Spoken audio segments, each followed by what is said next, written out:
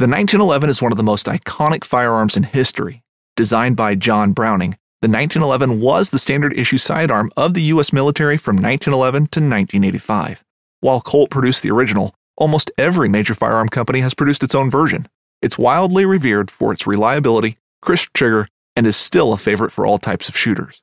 Whether you're looking to buy or build a 1911 and just about everything for guns, log on to MidwayUSA.com. Knives, machetes, saws, and shears, multi-tools, shovels, swords, axes, spears, hatchets, and tomahawks. If it cuts, snips, slices, or chops, Midway USA has it. Find great gift ideas in our huge selection of pocket knives and other everyday carry folding knives. Make a statement or create a family legacy with one of our top-of-the-line hunting knives. We've got a great selection of manual and electric sharpeners, too. For just about everything for the outdoors, check out MidwayUSA.com.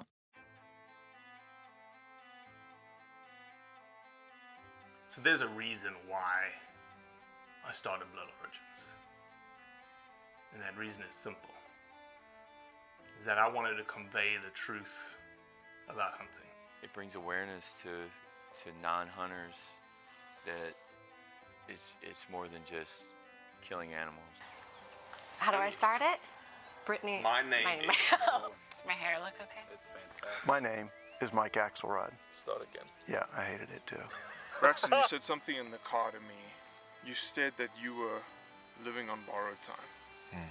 There's a perception around who hunters are, what we're supposed to be, and a feminist that works for a non-profit that is a hunter that has only eaten wild game for the last 20 years is likely not the thing that people think about when it comes to a hunter.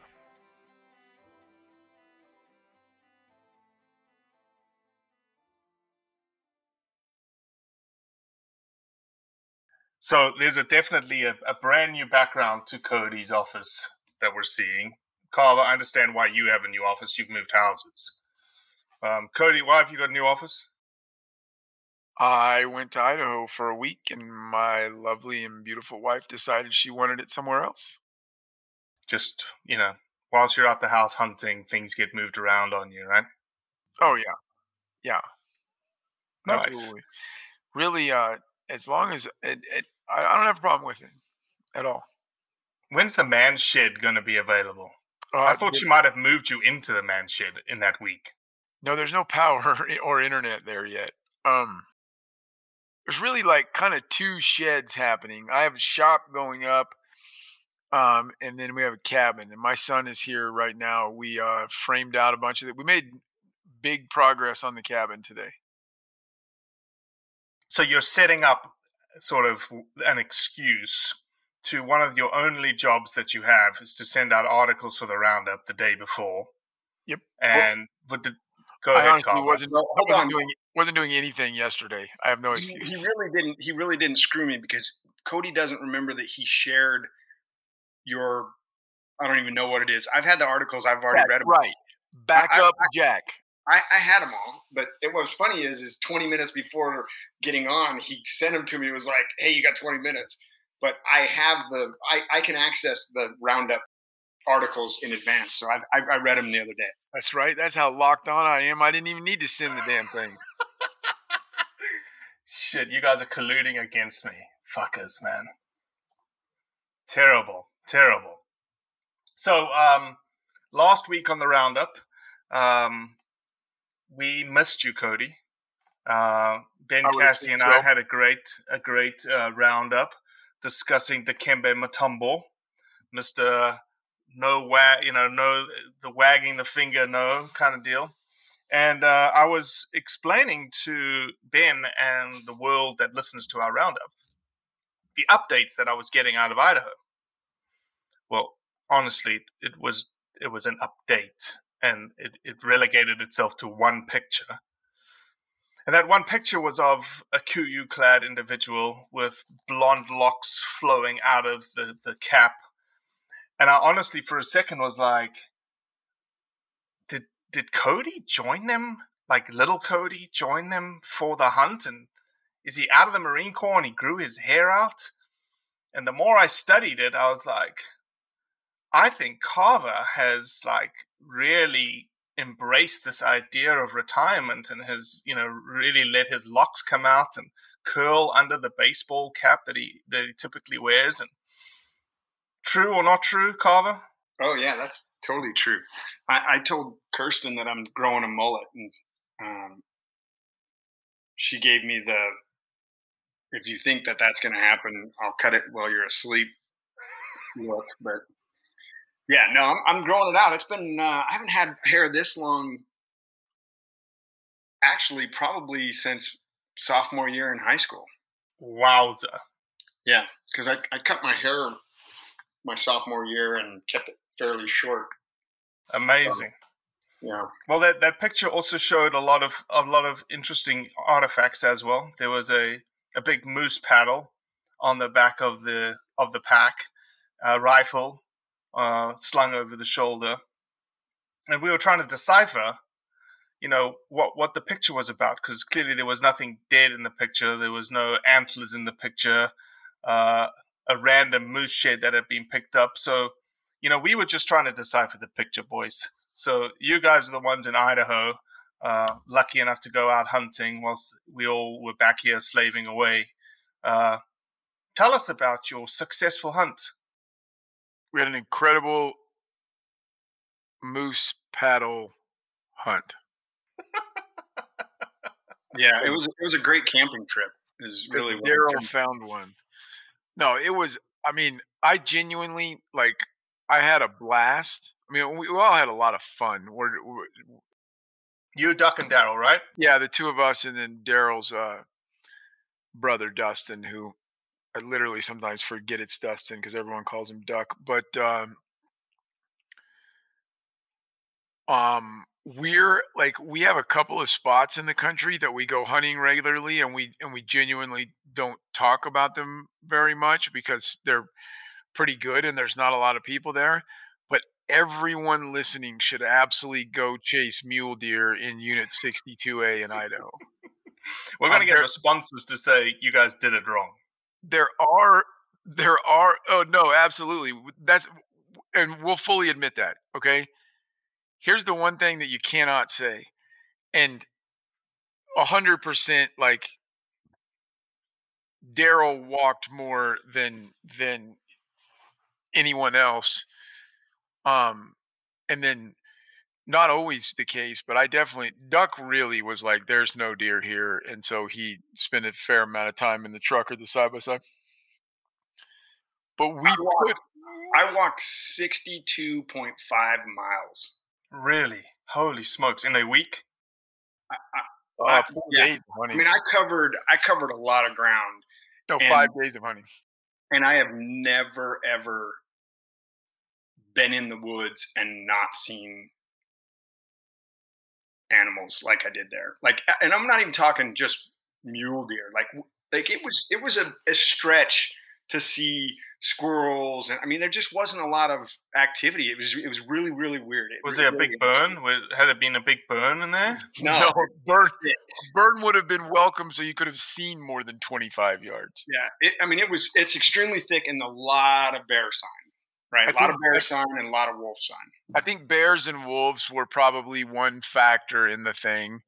The unit honestly has a lot of quality roads. Now, there's still some very remote parts to it, but I think it's probably a fairly popular road hunting unit. And we were in the second week, so those locals that do burn gasoline looking for deer. A lot of the Caribou Targhee is paved roads. I mean, it was weird to me that you would get way up in these places just dozens and dozens of miles from a town, and the road was still a nice paved road through the forest. But I think that combined with I got minus Yellowstone. I 100% saw the first grizzly I've ever seen alone.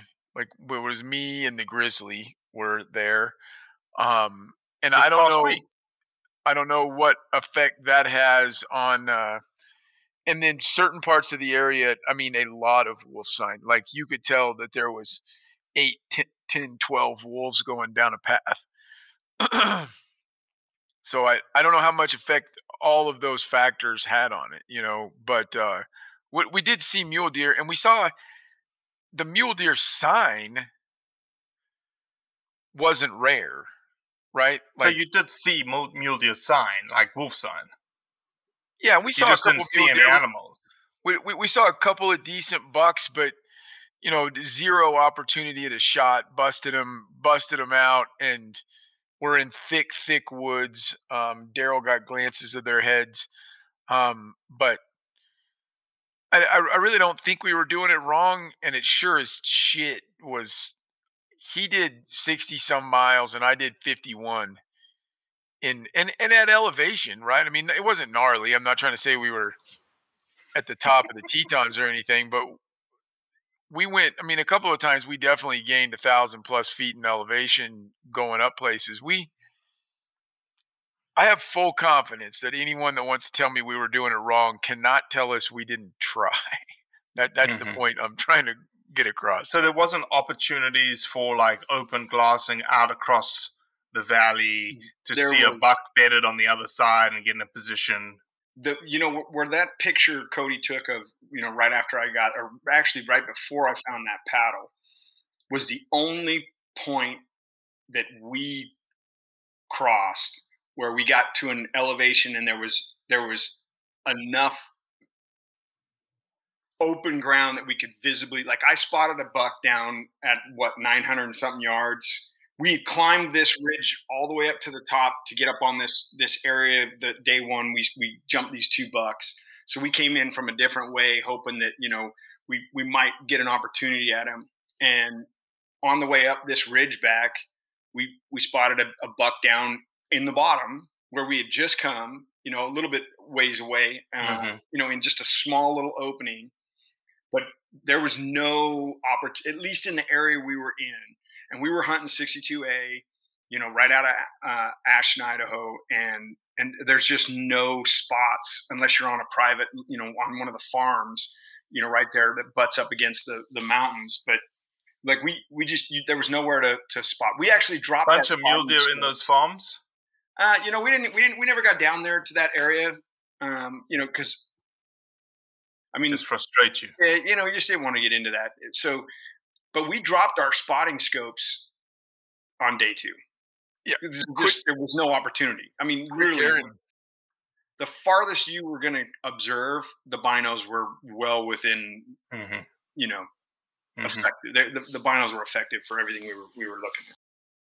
So let me ask you this: were you guys trophy hunting? No, it diminished as the week progressed. The qualifications of a deer that we were going to harvest. I very much. What are the restrictions on harvest in that unit? Is there restrictions? We had antlered deer tags, antlered mule deer tags. Okay.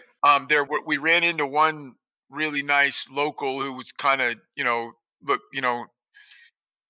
didn't have any intentions of getting out of his truck, but he had a whitetail tag. So obviously there's other options, but we had an antlered mule deer tag.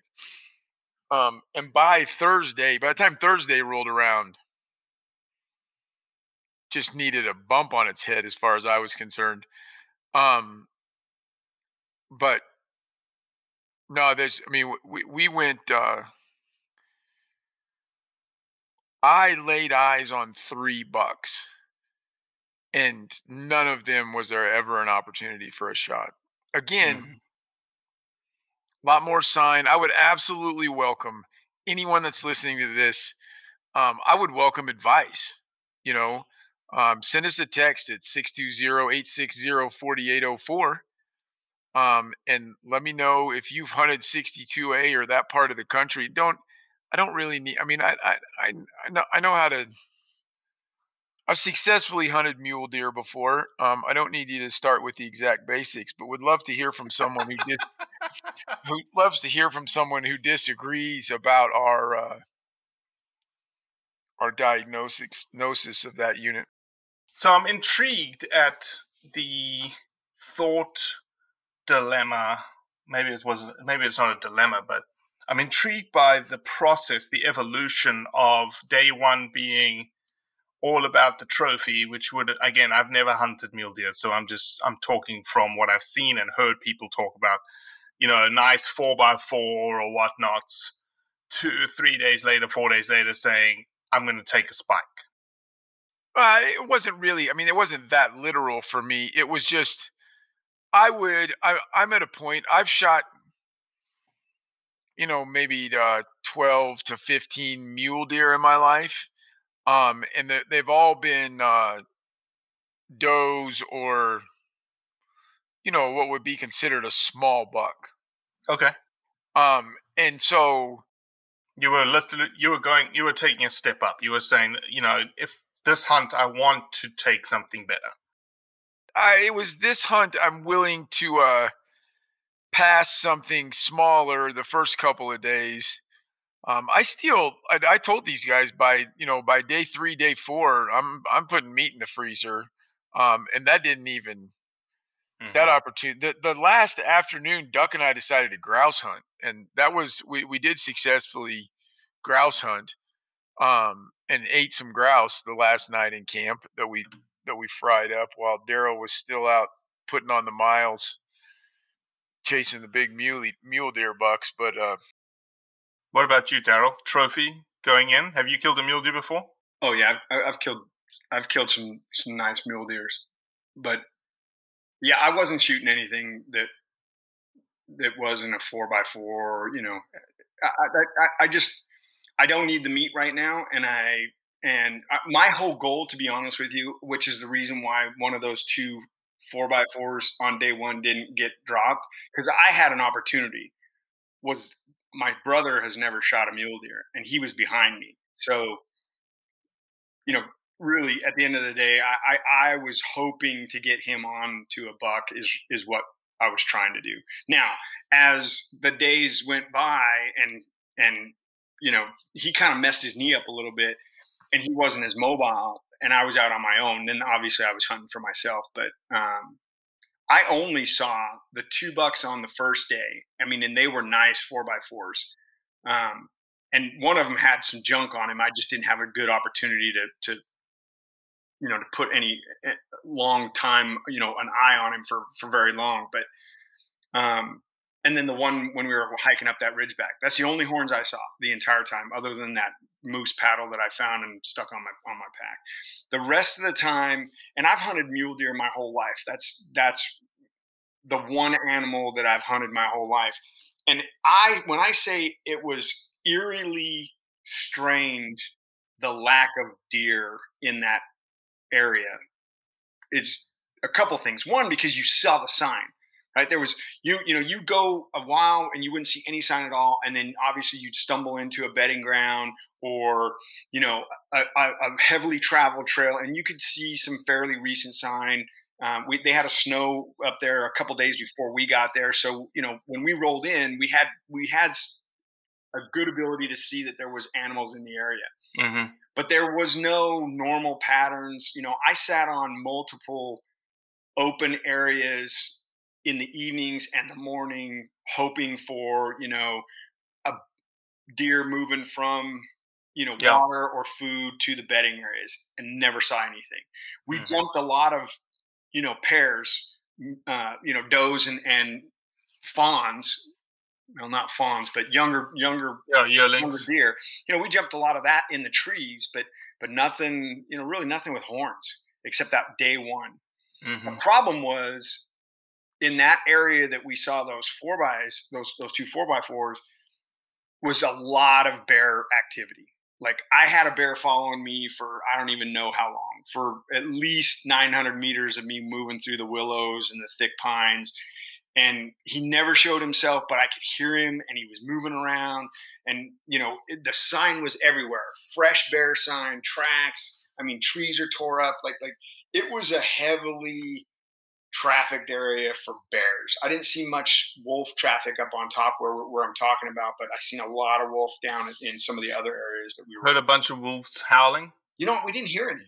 Yeah, that was another strange thing. And our camp was this is an estimate, but our camp was probably 8 miles as the crow flies from the park, from Yellowstone. And the closer you got to the restricted hunting area before the park, back down in that area, the wolf sign got real heavy. But also, honestly, we never really made an attempt at night. I at least was. By the time it got dark, I was ready for bed. I don't walk 10 to 12 miles around the mountains on a daily basis, and I was wore out. So we didn't do that. But yeah, the deer thing was eerie. Even when you were driving in the morning to a spot to get out of the truck and go walk, you didn't see that doe and that fawn standing in the clearing off of you didn't see any of that. They were very, very, I think it had to be wolf. Pressured, maybe. Predator pressure, human pressure, since you said you were in the second week. Yeah, I think all that stuff together. I really don't want to dog the unit. I think there's probably been some great deer taken out of there and probably will be some more, but it was Excellent. beautiful. I mean, the area was gorgeous. I mean, just a beautiful place to hunt by far. But I went to a level of I was still hunting on, I think, the third day. We separated by about a half mile apiece and still hunted across this valley. And I was standing completely still. I was actually sitting down next to a tree and heard something coming like out ahead of me and off to my left. Got excited. It was the kind of place where you were like, every time you moved, you got re-excited. You thought this is going to be it. It just, everything was right. And then I got in my binos and it was not a deer. It was I can't judge a bear. I can't judge a black bear. This was not a black bear. But I would guess from black bears that I'd looked at that this was like a 500 to 600 pound grizzly, about 150 yards out through a lot of trees. And I stood up just trying to hope that I could see it better. And it just paralleled me as I stood there with a can of bear spray in one hand and a pistol in the other hand, just standing in the middle of this semi-clearing up against this tree. And, it makes the hair stand up on the back. I mean, I've seen them in Yellowstone before, but I've never seen one outside of that, right? That environment where I'm 50 yards from the car in binos looking at them. And then, no kidding, it never once acknowledged me. And then it walked off down a hill, and for this split second, I relaxed. And then, I'm not shitting you, I got more nervous than I can't see it anymore. I don't know where it's at. That was the part that I went, and I did a big roundabout and was actually late to the rendezvous point on that because of I decided to give him a way head because he was walking the same general direction I was supposed to go. I gave him a big head start and covered some other ground, but that part of it was cool. We got really close to moose multiple times. Awesome. The first grouse I ever successfully hunted in my life, and we took them straight back to camp and chopped them up and fried them and ate them, and they were delicious. So great trip, but the mule deer won for sure on us. Well, next year hopefully I'll crack an invite, to something like that. Hey, you're invited. I got two more chances at mule deer left this year. Well, awesome. Well, let's we seem to have some text messages that have come in that we're super excited about. Still some text messages coming in at 620-860-4804. If you want to text message us any thoughts, questions, comments about Daryl's hair, Cody's lack of trophy hunting ability, just let us know any of that kind of stuff. But we did have a text come in specifically tied to some controversial news this week in which the Dane County judge in the state of Wisconsin put a what's the judicial term, Cody? Put an injunction on the wolf season, the fall wolf season that was starting in November. And so as such, right now, the DNR, the Wisconsin DNR, cannot move forward a wolf season. And the text message we got was from Dave, and Dave said it'd be interesting to hear your thoughts on Judge blocking the wolf season in Wisconsin. Do you both think it's because of the given reason or because of special interest group pressure? Carver. Well, I read 3 different articles on it to just try and get a little bit of a variation on the reporting of it, and I didn't necessarily get the feeling that they were pushing that the judge was bowing to a interest group that just didn't want wolves to be hunted. I think he was focusing more on the legality of it, not just for the wolves, but also for the hunters, to ensure that, longevity, if you're going to hold these hunts there, to make sure that they're done in the right way and there's a management plan in place. So I think based on what I read, again, not as knowledgeable about the Wisconsin wolf problem as I probably should be, but I don't want to. I'm all for hunting wolves in an environment that needs them to be hunted. So I don't think it's a bad thing to have a management plan in place if you're going to hold the hunt that helps regulate the numbers. Like, there has to be some data and science that tells the DNR the numbers that they're going to need to hunt to be able to manage the population. And I think a key aspect of that I read in there is that the tribe that gets, and I definitely don't want to hack up the name of the tribe, but they sit on their quotas. They don't hunt them.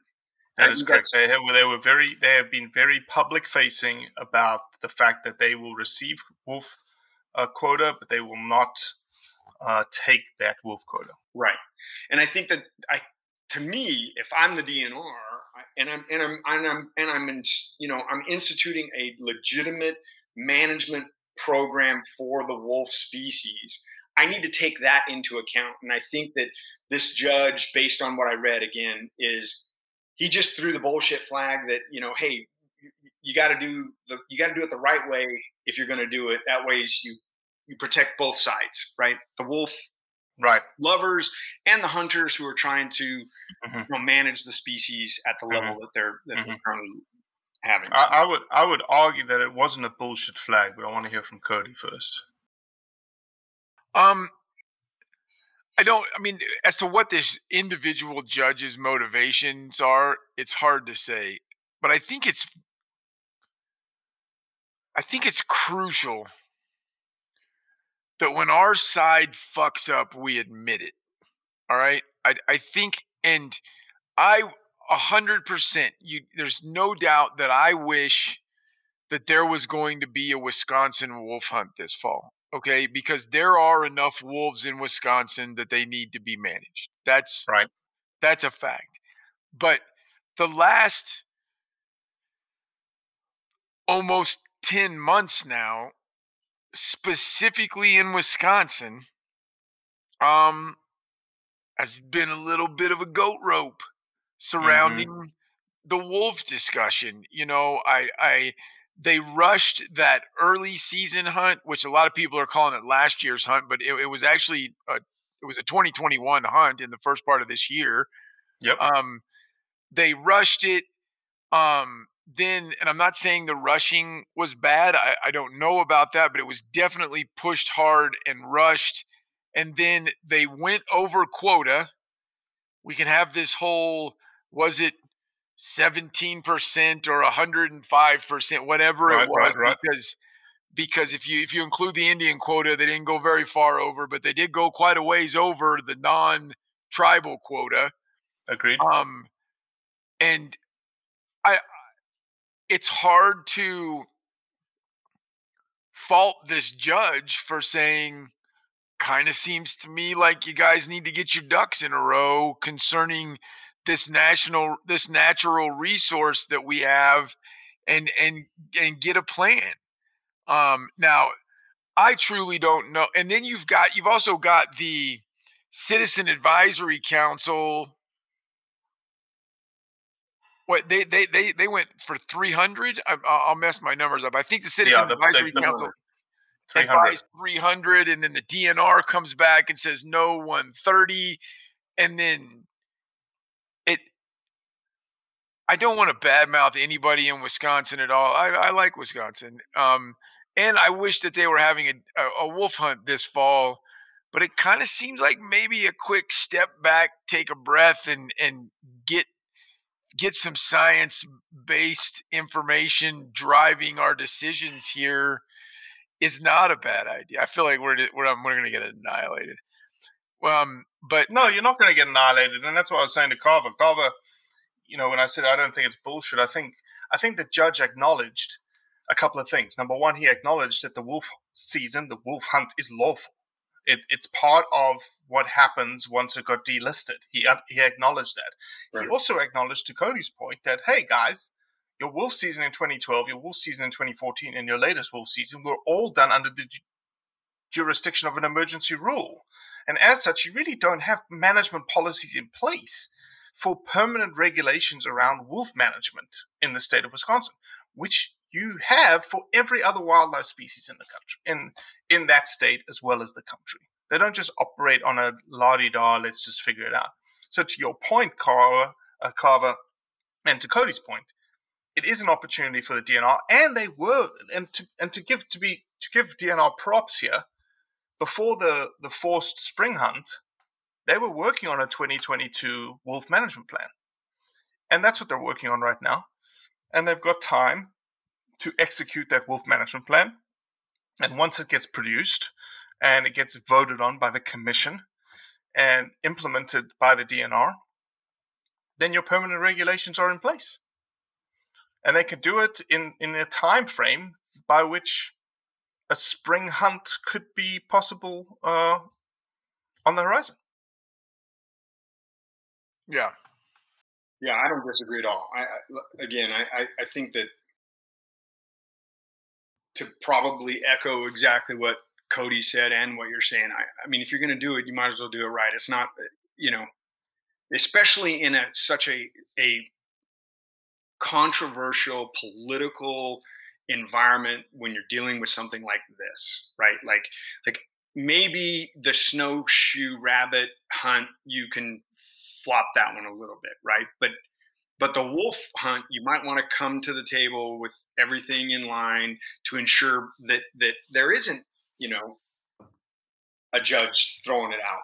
Like that's the thing that got me. Every article that I read on this, that was my view on it. Is I did not think that the judge was wrong in what he did in any way, shape, or form. And I think that if you're gonna push something as controversial as a wolf hunt, you have to have your ducks in a row. Now, the other thing to Dave's question, it's an interesting one because it's a chicken and eggs type scenario, right? The articles that we read are typically either biased towards the anti-hunter or towards the hunter.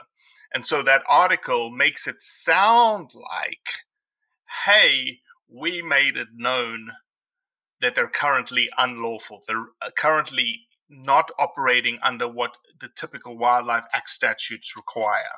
Hey, judge, you should know about this. Oh, judge acted on it. Right. Yeah, and so, that's again, if a group that we are at odds with points out a truth, it's still a truth. Mm-hmm. Right? I mean, and that's to me, that's the downfall of the United States right now, that, Robbie's a Democrat and he said that the sky is blue. Oh, now you're really going to cause controversy. I need to find a way. I need to find a way to argue that the sky is sometimes hazy colored, right? That's and even if there was special interest groups pointing out that possibly Wisconsin needs to take a breath and get their ducks in a row, if that's right, it's still right. It doesn't matter who's saying it. Mm-hmm. Mm-hmm.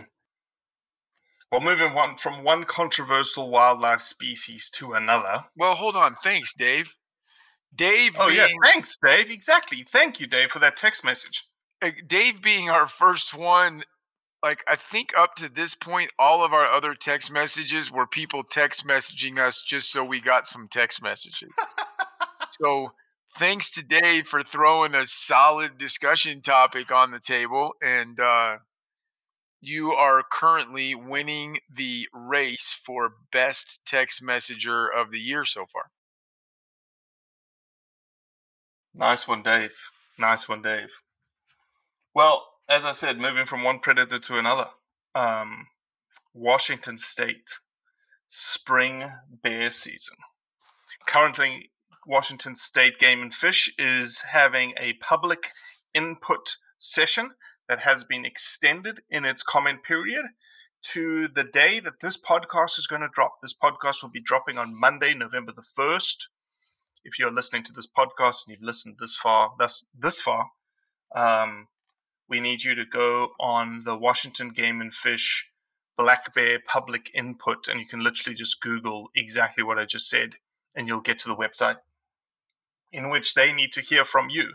Now, a lot of people look at this and think that it's actually, because we typically always talk about regulation that is going against hunting. This is actually an amendment to the regulations that it is for hunting. It is for a recreational spring bear season.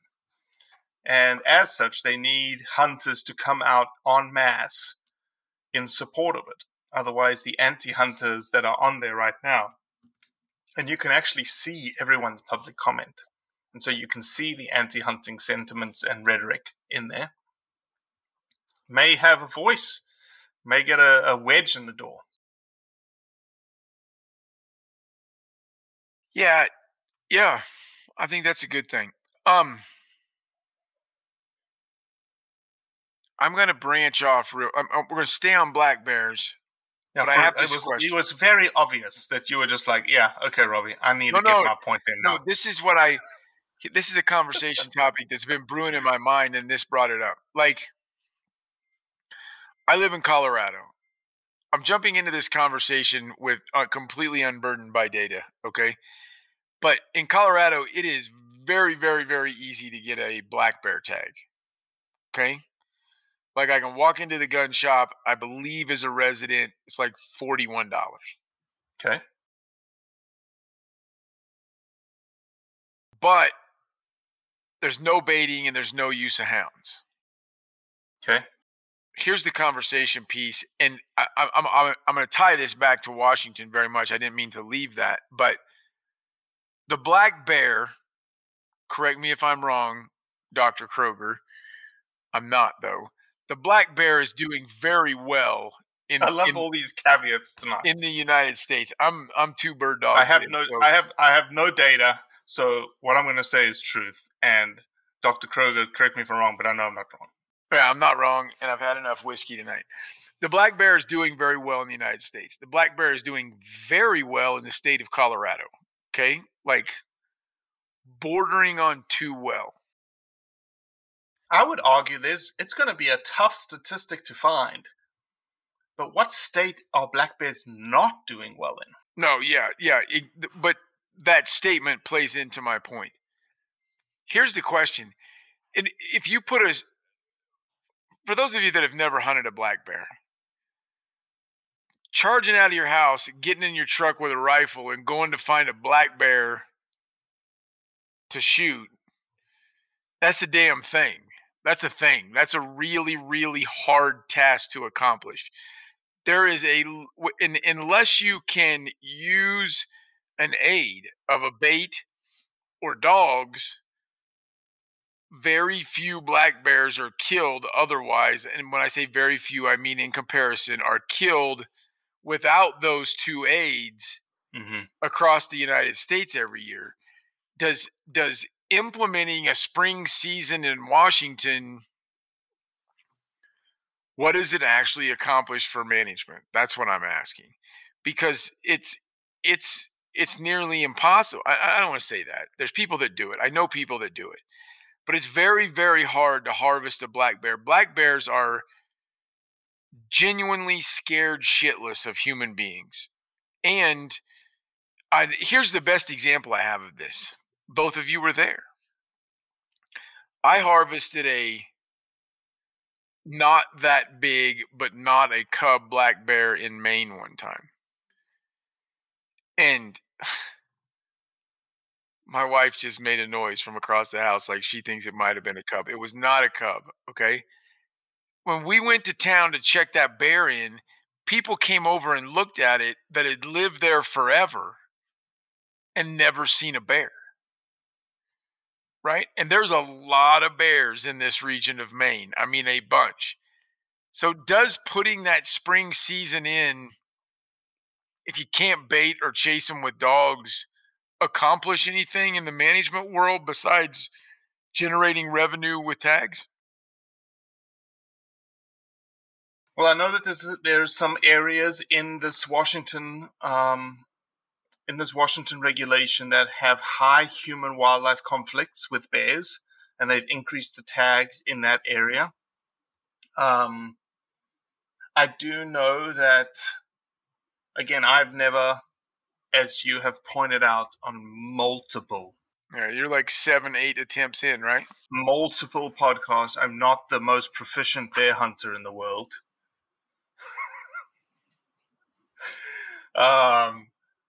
But, the whole green slope coming out of the dens kind of deal. And honestly, at the end of the day, it's almost like we've talked about before. Bears, predators are the gate. They're guarding the gates, essentially, right? So Washington State losing a spring bear season, regardless of whether or not it's bloody hard to hunt a bear without hounds, without a bait. We want to fight for it every single day, because if we lose it, it's just a notch in the belt of the Antes, and we know that it is the gateway into the rest of it. They just start with bears, essentially, just like they did in California. 100%. Go give your input that Washington should have a spring. That's not what I meant to say. What I meant to say is, I think this is what I think. I'm going to make a forecast, and I could be wrong, but I think that the states that don't allow baiting, the states that don't allow dogs, I think there's going to be a reconsideration period, because the bear populations are absolutely exploding. Hunters are buying the tags, but the success rates, I mean, I would just challenge anyone to go out into a state that has bears and get us a picture of a black bear. It's very, very, very hard to do. And if you can't get a picture of them, then you can't harvest them. You can't manage them with a hunter method. And I think there's a bit of a discussion that's coming rapidly on the states that don't allow baiting or dogs, because neither of those things even are a guarantee that you're going to get a black bear. Robbie's living evidence of that. And it's very, very difficult. And I'm telling you, anybody from Canada who's listening to this, I'm going to Canada and I'm going to see 50 bears and I'm going to kill 2. And then this discussion will be over. Yeah, because where you were at in Maine wasn't good bear country at all. That's the problem. You weren't in good bear country. Okay. That was sarcasm, folks. Craig Corsai, Grove Hill Outfitters, phenomenal bear operation. Phenomenal bear operation. Unless you have a South African accent and somehow you can't kill one up there with him. Hey, I've been up there twice and haven't killed one. You've been up there for a hunt and a quarter of a hunt. Robbie's been up there 11 years in a row and can't get one. Well, look, that's since you brought it up, and it's an appropriate time to talk about it. It does feel like 11 years. But today, October the 27th, that we are recording this podcast, is the actual 4-year anniversary of Blood Origins. I cannot believe that. Like, I honestly cannot, because, again, think about it from a bear. Like, the bear hunt literally is the anchor, right? 4 years ago today, I went on my first bear hunt, not 11 years, with Craig Corsai. And then the following year is when I met you guys. And it's just like, it feels like so much longer, but shit a brick, how much have we accomplished in 4 years? We got this badass podcast now.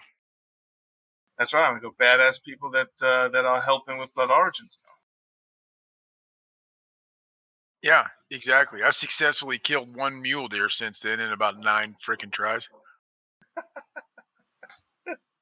Well, Carver, since you diligently read all of the articles that came into your inbox moons ago, because Cody was on his A game. Hold on. Where do you want to? Hold on. First of all, I'm the one that asked for that access, so technically I was on my A game. But I granted it. And it took him a while to actually give it to me. I had to ask for it multiple times. But yeah, go ahead. Well, that's not surprising, right? We have to ask Cody to do things many, many, many times. But when he gets them done, they're done well. Where do you want to start? We can go to Australia. We can go to the UK. We can go to northern Kenya. We can go to Mozambique. I think the most interesting article that I was going through was the tuskless elephants. 100% agree. I found that article absolutely, just interesting. We're about to get into the science, folks. If you don't like the science, because I got some questions on this one, and sometimes I have my own evolutionary theories, and they're about to come out. Yeah, either cancel out now, give us a 5-star rating and a review before Cody starts laying down his science smackdown when it comes to tusky elephants. You know what's brilliant about this article? Number one, it's published in Science. For those of you that are not in the scientific field, there are the top 2 peer-reviewed scientific publications in the world are Science and Nature. And to get published in either one of them is a feat and a half. If I was I am a scientist. If I was still an academician and got published in Science, it would be a huge deal. The university would celebrate me. It's a huge deal, is what I'm trying to explain to you. It also does not legitimize the science, because any science can be, falsified, but it does legitimize the science in terms of where it gets published. And you can be assured that it has been significantly peer-reviewed, i.e. people with a non-biased look and are looking at the data very objectively, have looked at it and said, yes, it passes our standard when it comes to science. Go ahead. I was going to add one more thing. Whilst you're thinking about it, I'll add one more thing. Number one, the thing that I want to add is that this idea of tuskless elephants being created because of hunting has been used against hunting. Anti-hunters have used it. There's a couple of bogus studies that have shown it, that scientists have actually debunked, to show that, hey, hunting really could not have led to this evolutionary change in a sort of genotype, the genetics of an animal itself. And I apologize, I've got a massive storm front coming through me right now. But this study is actually spot on. It is. You think... Here's the issue I have. This is not even an issue. I have no gripes, because I've never once claimed to understand science more than my dog does. But as poaching is actively happening, how can that not skew the results of this study? That's my question. Does the question make sense? Question makes sense.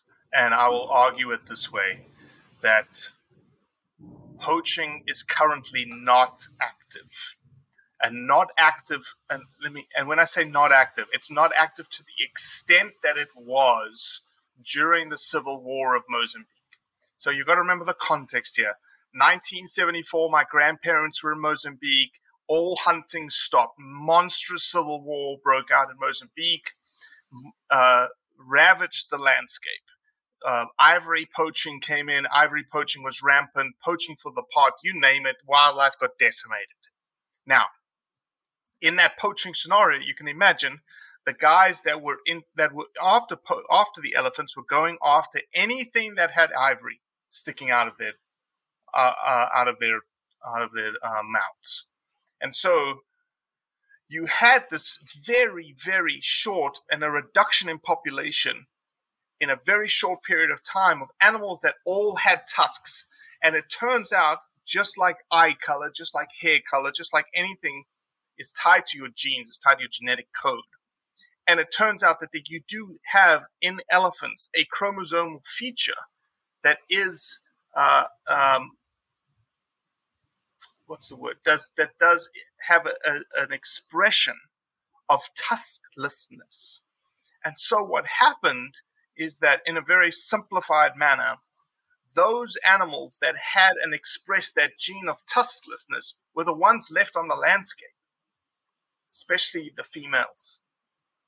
And that has caused a proliferation now, today, when the science was undertaken, of this much larger majority of tusklessness in this elephant population in Gorongosa and Mozambique. I'm still not buying it, but I'm going to continue to be open-minded. Why don't you buy it? Why don't you buy it? Because here's what you said poaching is inactive now. That's not true.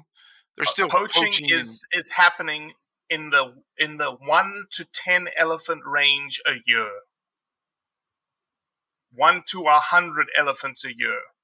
In 1970, it was happening at the scale of 20 to 50,000 a year. And when you look at the percentage of the population that was being skewed, you have to look at it as a percentage of the population. Okay, when you throw those two numbers out, it's starting to clear up for me a little bit. But is it still not possible that there's less tusk-bearing elephants? Some of that factor is because of active poaching, as opposed to a change in the genetic pool. Yeah, no, it is a change in the genetic pool. Think of it the easiest way to explain it is think of it like a bottleneck of a bottle. I got the bottle part after you said bottleneck. Yeah. Your blackberry whiskey has a narrow neck, right? Exactly.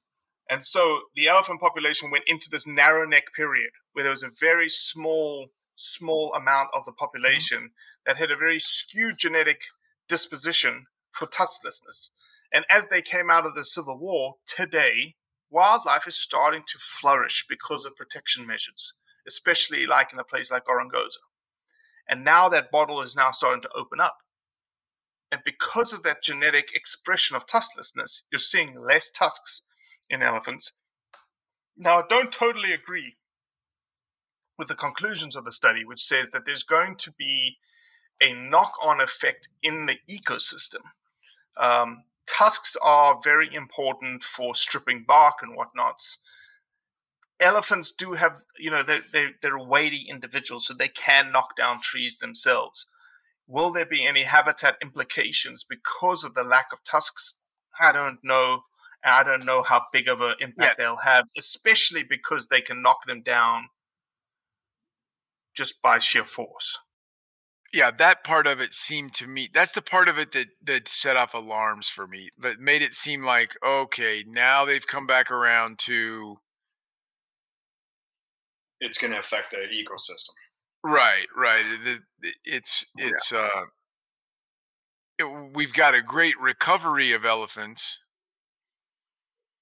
but it's still bad. That's what it seemed like to me. It's still not good because they're the wrong kind of elephants. That's the part that triggered it as a leap to me of making it a bad thing.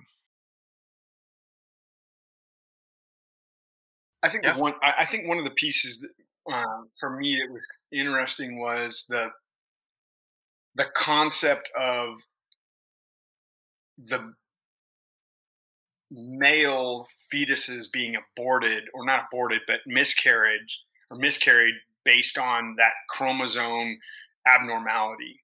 I thought, to me, that was I don't know if it was an assumption. I don't know what kind of data they have to support that, but how that led to an increase in females with the gene of tusklessness, which further drives that that change in the gene. Yeah, it's funny. And you're right, Carver. You have to understand that these authors were making sort of hypothetical assumptions, and that was their hypothesis. Their hypothesis was that, because of this altered gene to become tuskless when passed to a male embryo, it almost short-circuited their development in some sort of fashion. And so they thought, again, and he even said that we think. Right. And when someone says we think, this is a hypothesis, we're just couching, that we don't know at all. And they hypothesized that sons or male elephants likely die early in development and from a miscarriage kind of deal. Yeah. So, but an incredible study, very well done, published in Science. And here's the best thing about it. When I looked through the articles, BBC, CNN, CNBC, there were a lot of different places that published this article. It was probably 1 out of 10. Only one that I found that actually misrepresented it. Everyone got it right, except for the BBC out of the UK. So everyone got it right that it was poaching that resulted in this.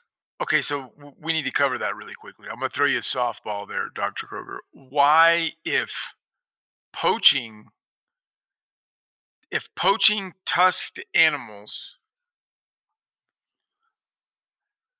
affects the gene pool of those animals, why does hunting tusk animals not? It's a simple equation of quantity. When you are hunting tusked animals, number one, you're hunting aged animals that have pushed their genetics back into the population. So you're not taking animals out when they're 5, 10, 15 years old, preventing them from putting that genetic code into the population that does breed for large tusked animals. You're taking it out at 60, 70, 80 years old kind of deal. Number one. Number two, you're only taking out 0.001% of the population in terms of the elephants on quota in any given country. The percentage is very, very low. And from a poaching perspective, it's the opposite. Poachers are indiscriminate to who they take and what they take, indiscriminate to age and sex. And number two, they are very much a quantity business, not an individual business. I don't know why I'm getting an echo all of a sudden. We all are. I'm not sure. The internet's tired of hearing you talk about elephants. Let's move on to the next article. Well, we're at an hour, man. We're gonna have to keep these the rest of these for next week for our esteemed guest next week. Who do we have next week, Cody? Julie. Appreciate you putting me on the spot. Julie McQueen, owner of or founder of president, CEO and president. She's very important to Carbon TV. Yeah, CEO and president of Carbon TV. That's the BlackBerry talking, ladies and gentlemen. BlackBerry OC coming through from Cody. We didn't cover any admin things. Go to bloodorigins.com and buy lots of t-shirts. Join the supporters program. Robbie, you got the supporters program October prizes in front of you? Well, I don't, because when this drops, it'll be November. And we have a couple of really cool things in November. We have a Gunner Kennel, complete Gunner Kennel package, including the dog food, the fan, the kennel itself, in one of their new Flyway series. We have, since duck season's around the corner, we have a call by Resurrection Calls or Toxic Calls. We have a Carbon Unwind, given that Julie's coming on, a Carbon Unwind year membership. Duck Call by S2 Calls. We have some marsupial gear. and we have an amazing, amazing hunt. We have a springbok slam in the Eastern Cape. You know what the springbok slam is, Cody, Daryl? Yeah. Let's hear it. It's the black, I don't know what you would call the original springbok, just a regular, yeah. The white and the I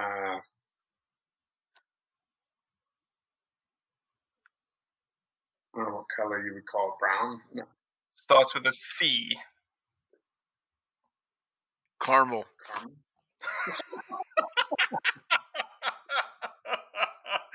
Please, anybody from South Africa listening to this, I apologize for Cody. It is copper. The copper springbok. Caramel. What the hell? Caramel. Oh my god. What a great opportunity. I once watched Daryl shoot a springbok. Good. I assume that means you have not shot one yet?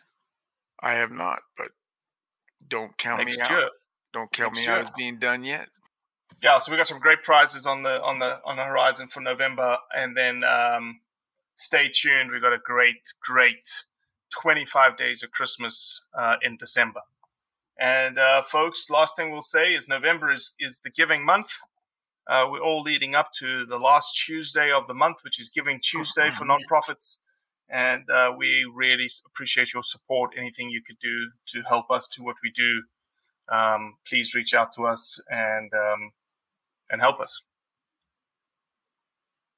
Daryl, any last words? No, I appreciate you guys having me on again. Well, I appreciate the blonde, locked flowiness that you brought to the podcast.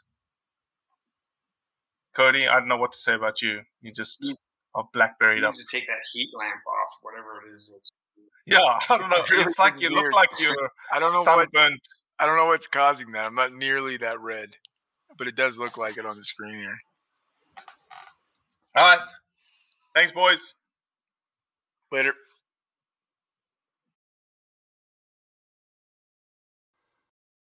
Appreciate you listening, as always. Leave a review, share it with your friends, and most importantly, do what's right to convey the truth around hunting. You want to succeed, you want to fish, you want to be one of the greatest. Tune in to West Marine's Life on the Water, presented by Costa Custom Boats, every Saturday night from 7 to 9 p.m. Eastern on Waypoint TV. You'd think, with 4 of us spread out on a tiny island, that the task of tagging a whitetail would not be a big thing. But, as I've learned, no matter where I've been, whitetails can be damn tricky. Pursuing wild game in wild places. Tune in to Hunt Stand Presents Saturdays at 8:30 p.m. Eastern. Waypoint TV, the destination for outdoor entertainment.